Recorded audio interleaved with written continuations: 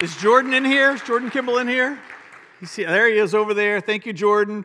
In the Air Force Band, produced that, sent it to us, and said, if you all want to use this in the service. We said, absolutely, because those were all city lifers that were in there, that were being honored, and yeah, so powerful. I think one of my favorite parts was the close-up on Stan that he had on his bookcase, a figurine of the Hulk, and then a book on the life and music of Johnny Cash. Come on, Stan. If you know Stan, you know that's perfect. Perfect. The Tatums, are they here? Or Alvin and Carla, they're right here. Come on. They were in there, and Alan Smith, who's in our Suffolk campus, he was in there also. But you all met in weather school, right, for the military? Yes. And so I remember talking with them. I think it was Alvin that was telling me that the whole idea of weathermen here stateside for civilian life, you know, they deal in the realm of percentages. And he was like, we didn't have that luxury. The commanding officer would come in and say, is it going to rain tomorrow or not? I just need to know, right? There was no 40% chance, 80% chance, 10% chance. And so we appreciate their work. And it's just a great reminder, right? All the different facets of how people serve in the military, taking the fight to the enemy. And so thank you for all your work and for all your service. So, hey, I got one more thing I want to do before I get into the message tonight. Everybody get a paint stick? Yes. So we are in the month of November. If you were here last week, we're asking you to hold on to this, that you're going to use this as a reminder to pray for what your part is supposed to be for the money that we're raising to begin the painting on the exterior of this building. If you're visiting tonight, you might not know, but this entire property was gifted to us in May. It's an incredible story of God just miraculously moving and entrusting us to care for this building. The church that built it, started it in the 50s, closed their doors this past year and trusted us with it. And so we know God could have given this building to anybody, but He gave it to the City Life Church. And so He's asking us to carry it forward into its future. And so with the money that we've been saving, as we've been praying for a building for the last 10 years or so, we had $81,000 that we had set aside that we could spend on improvements, plus another $25,000 that we have set in reserve because we want to be able to have that in case there's an emergency. But of the 81 we've spent, there's a list there for all the things that we have done that's going to pop up on the screen there. So all the road signs, all the improvements that you've seen inside the parking lot there, you can read that entire list. And so we stretched every dollar to accomplish all of those things. But we know that there needs to be work on the outside too. And so we're estimating with quotes that we got, it's probably going to cost somewhere between $20,000 and $25,000 to hire a professional painting company to do the parts that we can't reach.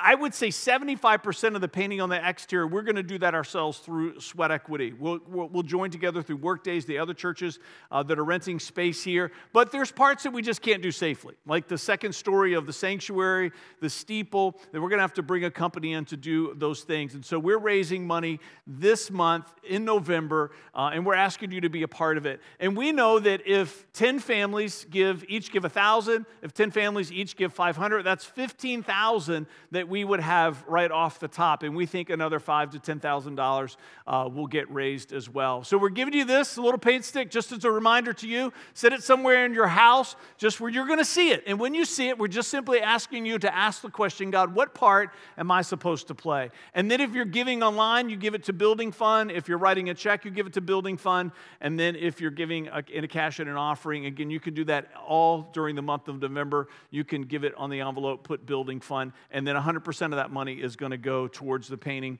of the exterior of the building. So, Father, we thank you for the privilege that you've given us to entrust us with the sacredness of this property. We thank you for the privilege that you've given us to be a steward of this sacred soil that belongs to you. And we thank you, God, that you, in your sovereign wisdom, believed that there is still ministry that's supposed to come from 311 Selden Road. That even though the church that started it isn't here anymore, their heart and ministry remains. And we thank you that you've given us the privilege and the honor to see it forward. And we thank you for how you're going to move on people's hearts to help us do just that. Come on, in Jesus' name. And everybody said, amen. Well, I lied to you last week.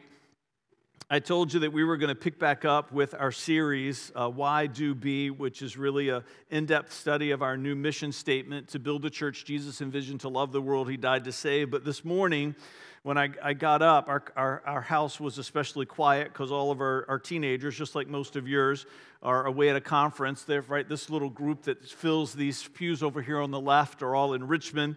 And so as I was sitting there this morning just drinking my coffee, and Vanessa was there, and we were just enjoying the quietness of the day, my reading for today and the Bible plan that I'm doing had me in John 11. And as soon as I started reading, I knew that God was writing a message for someone here tonight.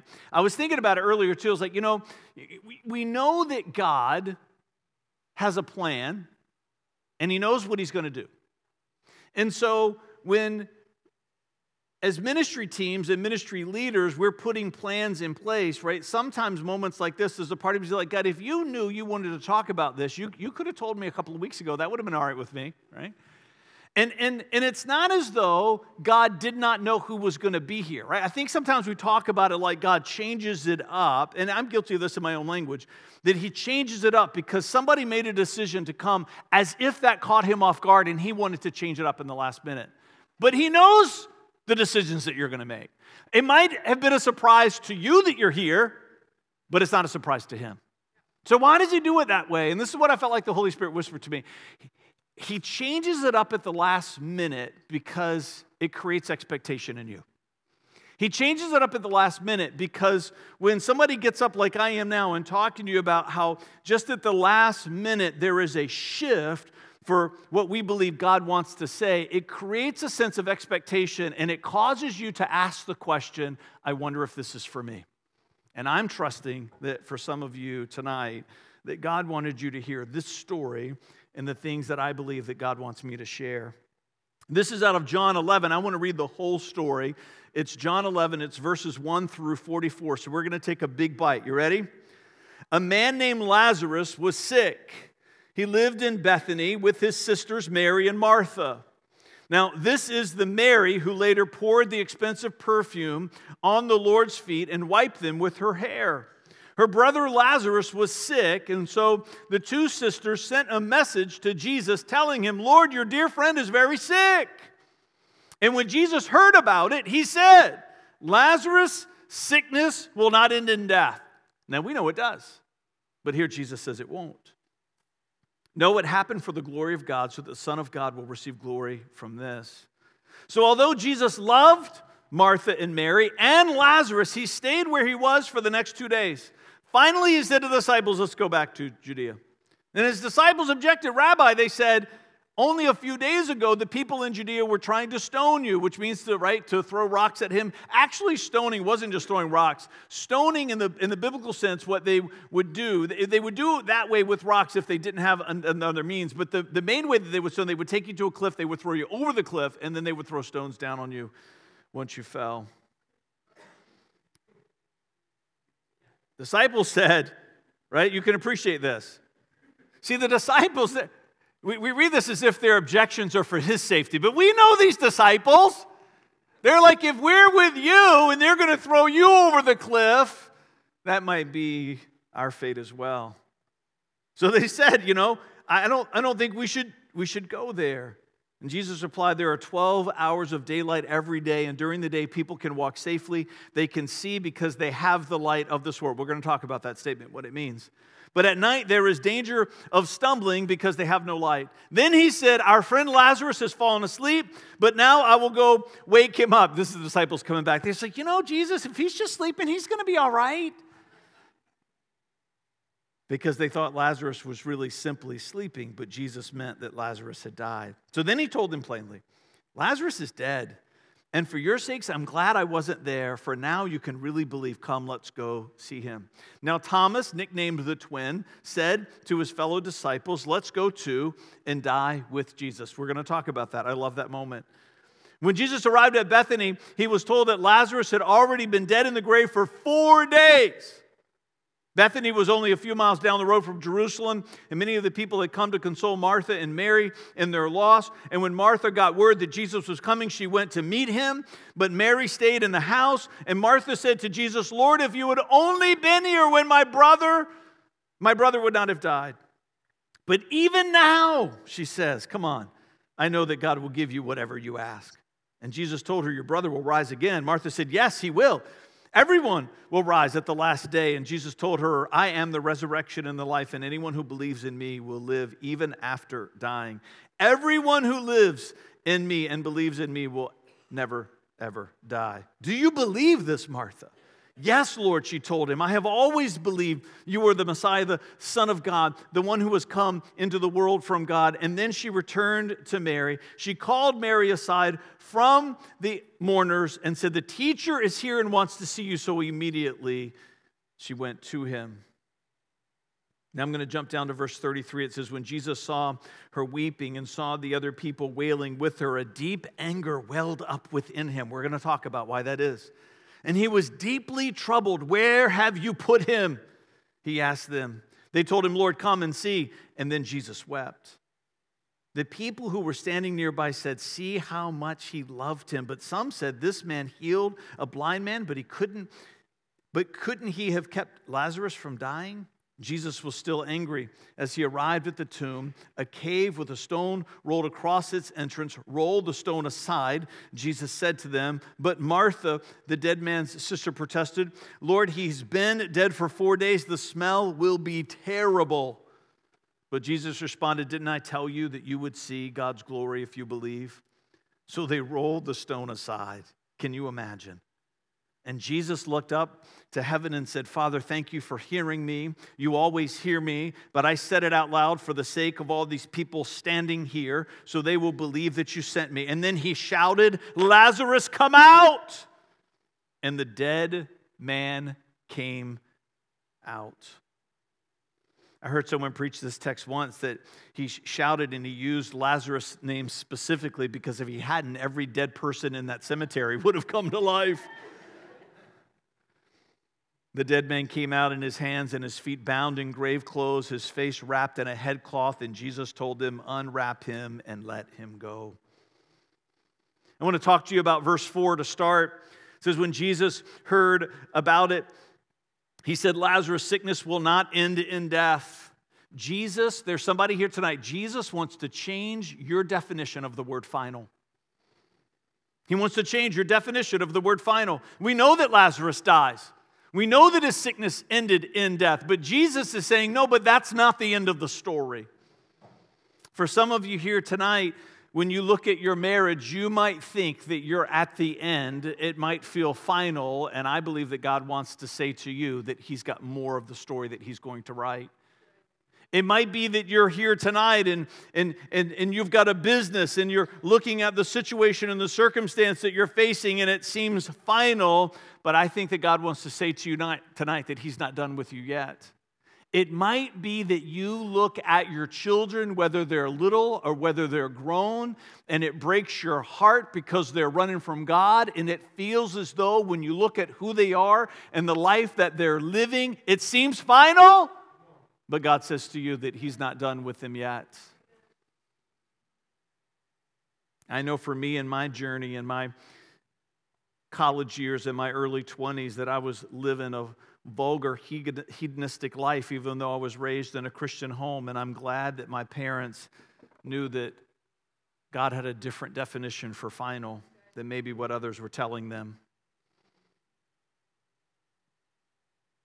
It might be that you're not a business owner, but you are an employee and you're in a job situation and there's been a decision that's been made that has negatively affected you and it feels final. And I believe that God wants to say to you that there's more to the story that he's going to write. We're not a church that teaches denial. That's not what I'm talking about tonight. We're not a church that teaches denial. See, denial would be if Mary and Martha were walking around saying that Lazarus wasn't dead even though he was. Denial would be if your marriage is in crisis and you're pretending as though it's not. Denial would be if your child is living a rebellious life and you're pretending that he's the angel of the choir. Denial would be if you're a business owner and you're on the verge of bankruptcy and you're still spending as if you're not in a financial crisis. We're not talking about denial. This idea of God changing your definition of the word final necessitates and requires that you acknowledge the desperation of your situation. God can't do the work that's to come until you're willing to and ready to wrestle with the circumstances that you face. See, Romans 8:28 does not say, for all things are going to change for those who love God and are called according to His purpose. What it says is that all things are going to work to the good for those who love God and are called according to His purpose. Lazarus still had to die. Lazarus still had to take his last breath. Lazarus still had to lay on his deathbed, knowing that he was one of Jesus' closest friends, knowing all the things that he had seen Jesus do. This is at the end of Jesus' 3 years of his life. Jesus by now has raised people from the dead, walked on water, turned the water into wine, has had command over nature itself, cast out demons from every demon-possessed person that he ministers to. The deaf hear, the lame to walk, the blind to see. Lazarus saw all of that, and most of them were strangers. Lazarus had to wrestle with the feeling of feeling forsaken by the one who had the power to change his situation. Mary and Martha, it's interesting, isn't it? They sent a messenger to Jesus. Right? There's no email. There's no texting. There's no way to communicate instantly. They had to send a person to take a trip, to go on a journey, to find Christ, to tell him that his friend is dying. Now, I think that it's fair to assume that this messenger went back to Mary and Martha and said, I delivered the message. And 1 day goes by, and 2 days goes by. The messenger has had time to come, but Jesus still isn't there. Mary and Martha had to deal and wrestle with the emotions of knowing that Jesus chose not to come because God was trying to teach them something about life with him, because he was also writing a story that would one day be recorded, so it would be a lesson for us. You see, sometimes the journey that you're walking through isn't just about your journey. It's about the story that's supposed to be told about you to others. It's supposed to be about what others see when they watch you going through it.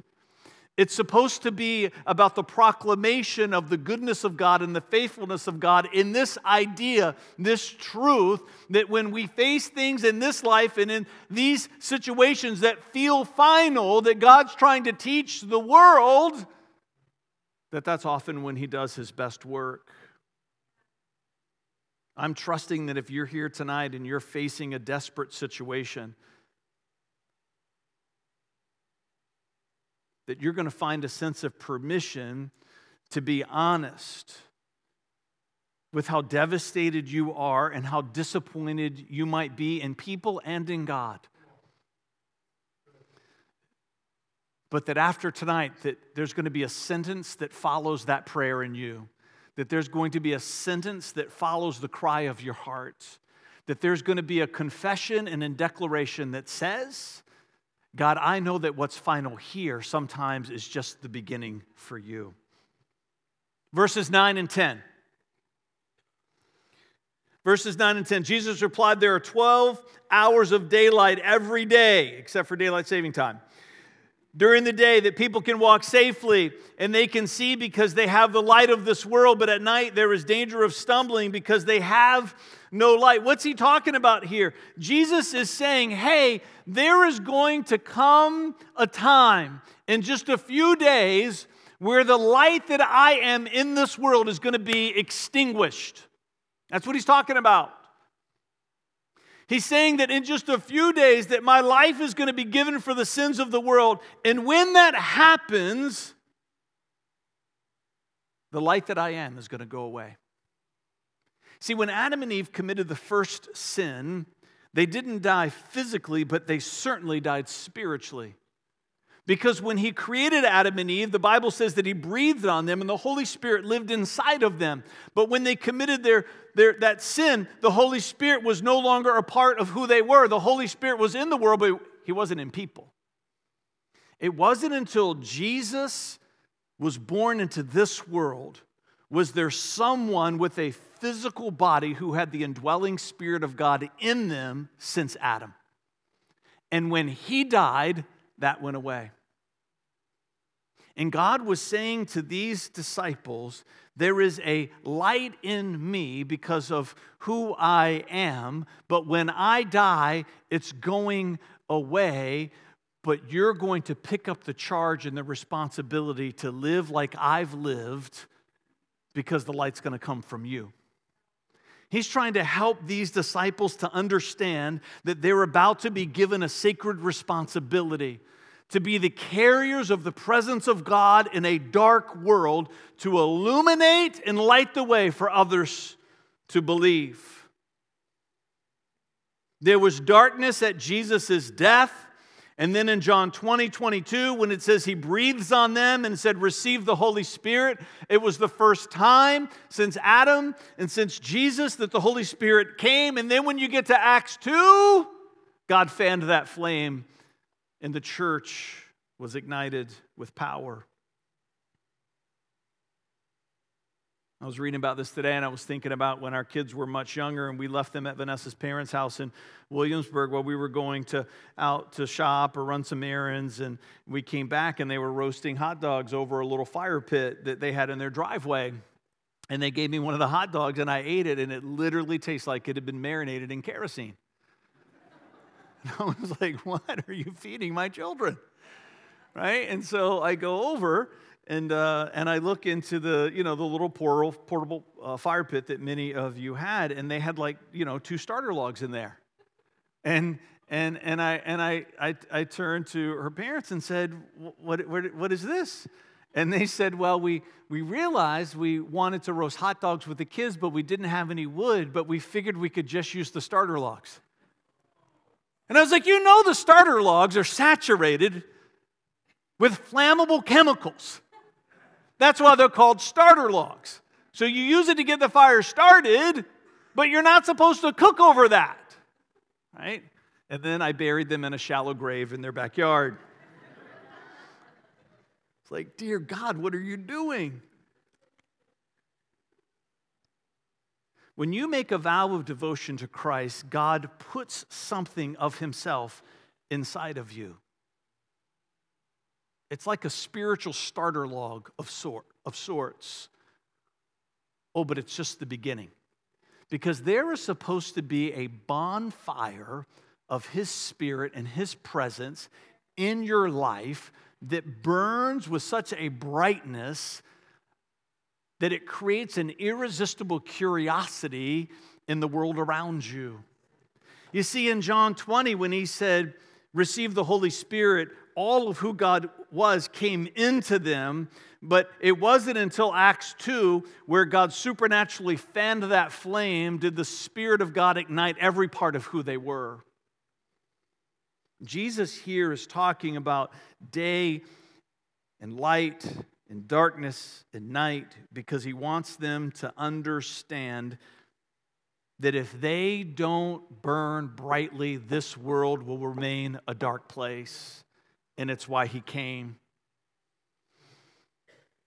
Matthew 5:14 and 15 reads this way. You are the light of the world, like a city on a hilltop that cannot be hidden. No one lights a lamp and then puts it under a basket. Instead, a lamp is placed on a stand where it gives light to everyone in the house. In the same way, listen to what it says, let your good deeds shine out for all to see, so that everyone will praise your heavenly Father. It's not so that we'll be seen and we'll be celebrated and we'll be praised. It's so that we'll point people to Him. God wants you to be a light in your world.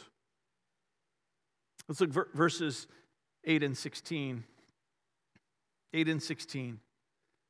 But his disciples objected, Rabbi, they said, only a few days ago the people in Judea were trying to stone you. Are you going there again? And then in verse 16, you got to love, Thomas, nicknamed the twin, said to his fellow disciples, let's go to and die with Jesus.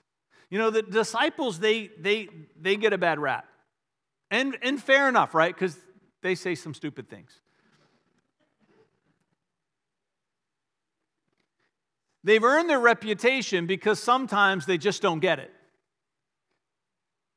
But I think sometimes because we've been inundated with all the stories of all the times they get it wrong, we miss the times that they get it right. And this is certainly one of them. They knew with certainty that there was a high probability that if they were to go back to this region, that they would all be killed. And yet they all went. Now we know a few days later they scatter, but right, that's who we are as people. We have good days and bad days. But on this day, it was a good day for them. I've got to believe that as Jesus made his way to Bethany and saw that all of them, even Judas, were choosing to go along, that there was a sense of righteous pride, of good pride, that welled up in Jesus' hearts. That here they are following me, possibly to their own demise. I love that this is part of the story because I think for most of us, we'll live our lives and we'll never have to face a physical death like Christians around the world face every day. That we'll never have to face that. But it doesn't mean that there's not a dying that needs to be done. For many of us, dare I say all of us, that there is a dying on the inside that's standing between where we are and the best life that God created us to live. I remember in the summer of 1990 when I was really at the peak of just wrestling with this drawing of God at work in my life to come back to my roots as a devoted follower of Christ. And I remember my mom at the beginning of that summer gave me a book, and it was by Frank Peretti called This Present Darkness. Anybody read that? Remember that book in the early 90s? Then it became a series, all of them. Great books. Love Frank Peretti as an author. But I remember reading that book, This Present Darkness, that summer, and it was a gift to my life. Because it reminded me that evil is real. That the devil is real. That God has an enemy that's at work in this world. And God used that book to ask me the question, whose side do you think you're on? He used that book to cause me to wrestle with this idea that in spirituality, there's no neutrality. It's when Jesus said, if you're not against me, you're for me. If you're not for me, you're against me. He says it a couple of different ways, a couple of different times, because he wants us to understand you're in either one of two camps. If you're not a devoted follower of Christ, you might not think of your life as being evil, but you're working against God with the devil. And I remember being struck by that thought. And I remember that it was very upsetting to me. I had always thought of myself as taking risks with my own life, but I had never really stopped to think that I was risking the spiritual well-being of others by the choices that I was making. And I remember on that journey that it was sometime probably towards the end of the summer. I've shared this story before, that I was a bartender. I had graduated from college, had a degree in business economics, and I was a bartender at the tobacco company in downtown Richmond. My parents were so proud. Yeah. Oh. But they had a different idea of the word final than the world does. And I remember being there. It was either Friday or Saturday night. It was loud. The band was playing, and it was always packed, and we're pouring drinks. And even in the midst of all that, I've never heard God's audible voice, but I felt him say to me, "Do you believe that Jesus is who he says he is?" Clear as day. I knew God was asking me this question. Now, I'd been around church long enough to know that if you begin a conversation with God, it's going to last for the rest of your life. So I didn't want to answer that question, so I didn't.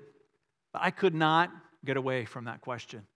When I would wake up, when I would be going for a walk, I remember parking in the parking deck on my way to a shift, not just too many days after, and walking on the sidewalk, and the question coming again. And so again, it was started with this book by Frank Peretti, and now God is speaking to me and challenging me, and it prompted me to make a list. I literally made a list of all the things that I knew that I was going to have to change if I became a devoted follower of Christ. And it was a really long list, unfortunately. And I wrestled with this list. It was all folded up, and I would take it out and look at it, and I would mark things off. I could give up this, I could give up that, and then I would always end up with a few things that I thought I can't imagine my life without these things. I can't, God. And you know what God never did? He never talked to me about that list. Not once, ever. He never brought up anything on that list. He never guided me when I was editing that list.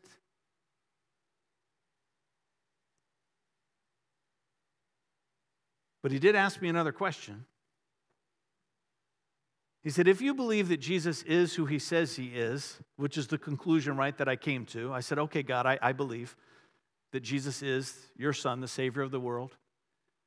God said, don't you think you should at least take the time to read what he had to say? God didn't say, let's go back to that list and work on it, because God knew, because this is what God does. He doesn't care about our list. He cares about the things that we need to change, but he never starts there. He never starts there. He doesn't care about our list. That's why when people come into this church and their lives are all upside down and whacked out, we don't talk to them about the things that they need to change. We don't start there with people. We start the way God starts. We start by talking to them about Jesus. Because if you get a vision for him, if you get a vision for the life that he's calling you to, can I just tell you, the stuff on that list doesn't matter anymore. He doesn't want us to invest all this emotional energy and all these things that we might have to give up, because he knows that if we get a vision for the life that he's calling us to, then we're not even going to give a second thought to those things. Because once you see what the true treasure is, all of a sudden, the cheap substitute becomes painfully apparent. Some of you have a list. Some of you, you've never made it. But if you did, it would probably be as long as mine. And I think that Jesus wants to say to some of you tonight, a lot of those things have to die. And for some of you, it might be that you haven't been in church for a long time because you know that a lot of those things need to die, and it frustrates you that you haven't lost your desire for them yet. And you're here tonight because God's trying to say to you, just leave that stuff alone and just begin a journey of falling in love with Jesus. Because when you begin to understand who he is, you begin to understand who you're supposed to be. And when you begin to understand who you're supposed to be, you begin to understand the life that you're called to. And when you begin to understand the life that you're called to, you can't get rid of that stuff fast enough. Because you know it's just weighing you down. if the beginning of my journey as a devoted follower of Christ had been spent trying to figure out how to stop doing all the things that I was supposed to do, I would have been stuck there for decades. Decades. But by picking up this life of falling in love with Jesus, it just displaces all the things that don't belong. There is a dying that some of you need to embrace. But listen to me, it will only come when you begin by embracing the life of Christ.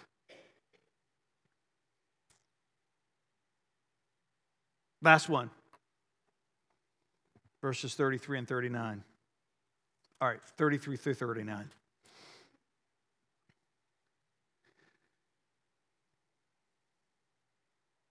When Jesus saw her weeping and saw the other people wailing with her, a deep anger welled up within him, and he was deeply troubled. "Where have you put him?" he asked them. They told him, "Lord, come and see." And then Jesus wept, and the people who were standing nearby said, "See how much he loved him." But some said, "This man healed a blind man, but couldn't he have kept Lazarus from dying?" Jesus was still angry. Angry. See, these stories are so important to retell because they get told in certain ways, especially popular stories like this. And so often we end up focusing on certain. Most of us know. Where's the moment where Jesus wept? And we connect it to the story of Lazarus. Because most of us, when we were kids, it's the verse that we chose to memorize because it's the shortest verse in the Bible, right? We understand. But I think many of us forget he didn't just weep out of sorrow. He was also angry. He was mad. Jesus was still angry as he arrived at the tomb. A cave with a stone rolled across its entrance, which will be a part of his story soon. Roll the stone aside, Jesus told them. But Martha, the dead man's sister, protested, "Lord, he's been dead for 4 days. The smell is going to be terrible." Jesus' definition of the word final is different from our definition of the word final. Jesus responded, "Didn't I tell you that you would see God's glory if you believe?" So they rolled the stone aside. Jesus looked up and to heaven and said, "Father, thank you for hearing me." And we read this part of the story already. He comes out, raises him to life. It's important that we see that Jesus was both angry and sad. This is important for us. It's important for us because Jesus had a visceral, emotional response to a situation that he already knew was going to happen and an outcome that he already foresaw. Now, most of us, admittedly, right, in life, when we're angry, it's because something happens to us that we weren't expecting, right? And oftentimes, we're sad for the same reason. We have an emotional reaction and a response because we didn't know. And if you've ever been in a situation or circumstance where you did know that something was going to happen or you expected it and you were able to prepare for it, chances are your emotional response was not as severe. You tracking with me? Because you had time to prepare yourself. Don't you love that Jesus knows everything that's going to happen? Don't you love that in the Bible, in the Old Testament, God knows everything that's going to happen, yet he emotionally responds as if it catches him off guard? For a lot of people, this is the part that makes it hard for them to embrace the idea of the sovereignty of God and for God being all-knowing, because they say, "Why would he?" And the answer is because he loves us that much. Even though he knows everything that's going to happen, his love for us is so great, beyond our comprehension. His emotional response to us is as if he had no idea it was coming. Which means two things, I think, for some of you tonight. For some of you, you have to be open to the reality that God is angry at your choices. He is. It doesn't mean that He stopped loving you. It doesn't mean that He's not present in your life. But there is a very real part of God that gets angry when we choose death over life. He's angry not at Lazarus. He's angry not at Mary and Martha. He's angry at the devil for the death and destruction that he's unleashed on his creation. Even though he knows he's going to fix it. Even though he knows that he's going to conquer him, he's mad in the moment because he sees the suffering that comes from death. Not just physical death, but spiritual death. And for some of you here tonight, you need to see that God's grace is big enough for every mistake that you've made, but part of that grace of God is a righteous indignation if you're choosing to continue to do things that you know are harming you and harming others. Can He forgive? Yes. Will He forgive? Yes. But is He angry? You better believe He is, because He loves you. If you're a parent, you know exactly what I'm talking about. And if you're a kid, you know exactly what I'm talking about. You've either been a parent who's been mad at your child for making decisions that they knew better, but it didn't mean that you loved them any less. And if you're a kid, at some point in your life, you did something that made your parents mad, but they didn't love you any less. It's important for us that we understand the anger that we can create in the heart of God for the choices that we're making, because I believe that there's something in that revelation that helps us to see the brokenness of our own choices. But He isn't just angry. This is what I love about this story. He also weeps. He's also sad. Because in these moments where we're distraught, even the moments where we're distraught because we realize how angry God is with us, He comes and weeps at our side, and He's willing to feel our pain. This idea, this juxtaposition of Jesus being both angry and sad is such a powerful picture of who God is to us when He's trying to call us to a place of repentance. It's such a powerful picture of who God is for us because He is a perfect Father in every way. He's angry and He's mad because the choices that we're making, especially if we know better, but at the same time, He's willing to come and sit and cry and weep with us and to feel our sorrow and our pain. For some of you tonight, you need to be willing to see God as angry. But at the same time, you need to see that above all else, His heart breaks for you because He sees the life that's waiting for you. And for some of you, you're like Lazarus. Not because you're physically sick and physically dying, but because you're spiritually sick and spiritually dying, and you're unlike Lazarus, who was put in a grave against his own choosing. For some of you, spiritually, you're walking into the grave instead of choosing the life that He's called you to live. And Jesus is there with you, and He's mad, and Jesus is there with you, and He weeps, because He sees the person that He created you to be, and He sees the different choices that you could make, and He sees the life that you could live. He sees the light that you could be to the world that you're in. And for some of you tonight, others may have been looking at you for a long time, thinking that there's no hope for you, and God says,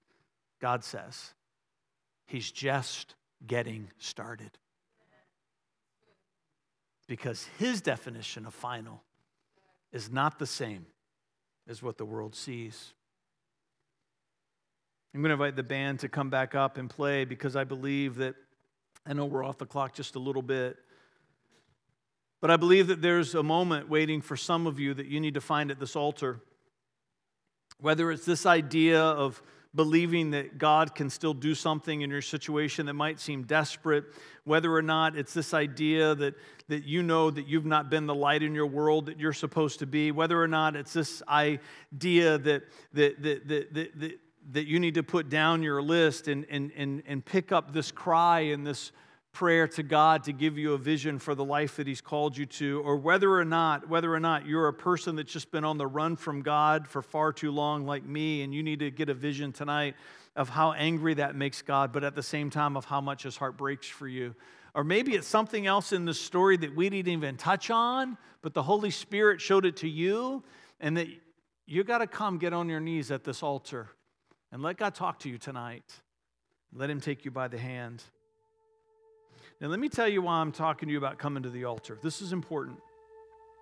Because part of the story of Lazarus that's so powerful is Jesus at the end when he prays, he says, I'm praying out loud, not God so that you can hear, but because I want the people to hear. There was something that Jesus knew that needed to happen in that moment to make it public, so that it would inspire faith in the hearts of people around him. Now, I'm saying that to you as the final capstone to this story because for some of you, you could do the business that you know that you need to do with God where you are. You could. And coming to the altar isn't for you, but it's for somebody else. It's for somebody else who needs to step into that moment. It's for somebody else that if they stay where they're seated, they're going to stay hiding, but coming down here is going to cause them to put themselves in an environment and in a setting where they're going to hear God more clearly. So for some of you, coming doesn't have anything to do with you. It has to do with you being an example for the person that's sitting next to you. So they'll have the courage to come. Stand with me. Lazarus, you're going to be one of the people that we look for in heaven one day because we're going to want to know, what was it like to be dead for 4 days and then come back to life?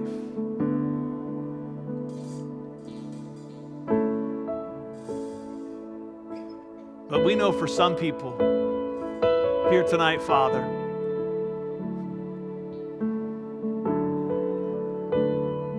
this idea of coming back to life has nothing to do with their physical body. It has to do with the life on the inside that needs Jesus to hear you call their name and say, come forth. Father, I pray that you would help people to hear you say their name, calling them out of their despair, calling them out of their rebellion, calling them out for some of them of their indifference, whatever their tomb might be, calling them out. In Jesus' name, come on, and everybody said together, amen. There's some people here on the side. If you need someone to pray with you, Vanessa and I are going to be down here at the front. Or if you just need to find a place at the altar, you come.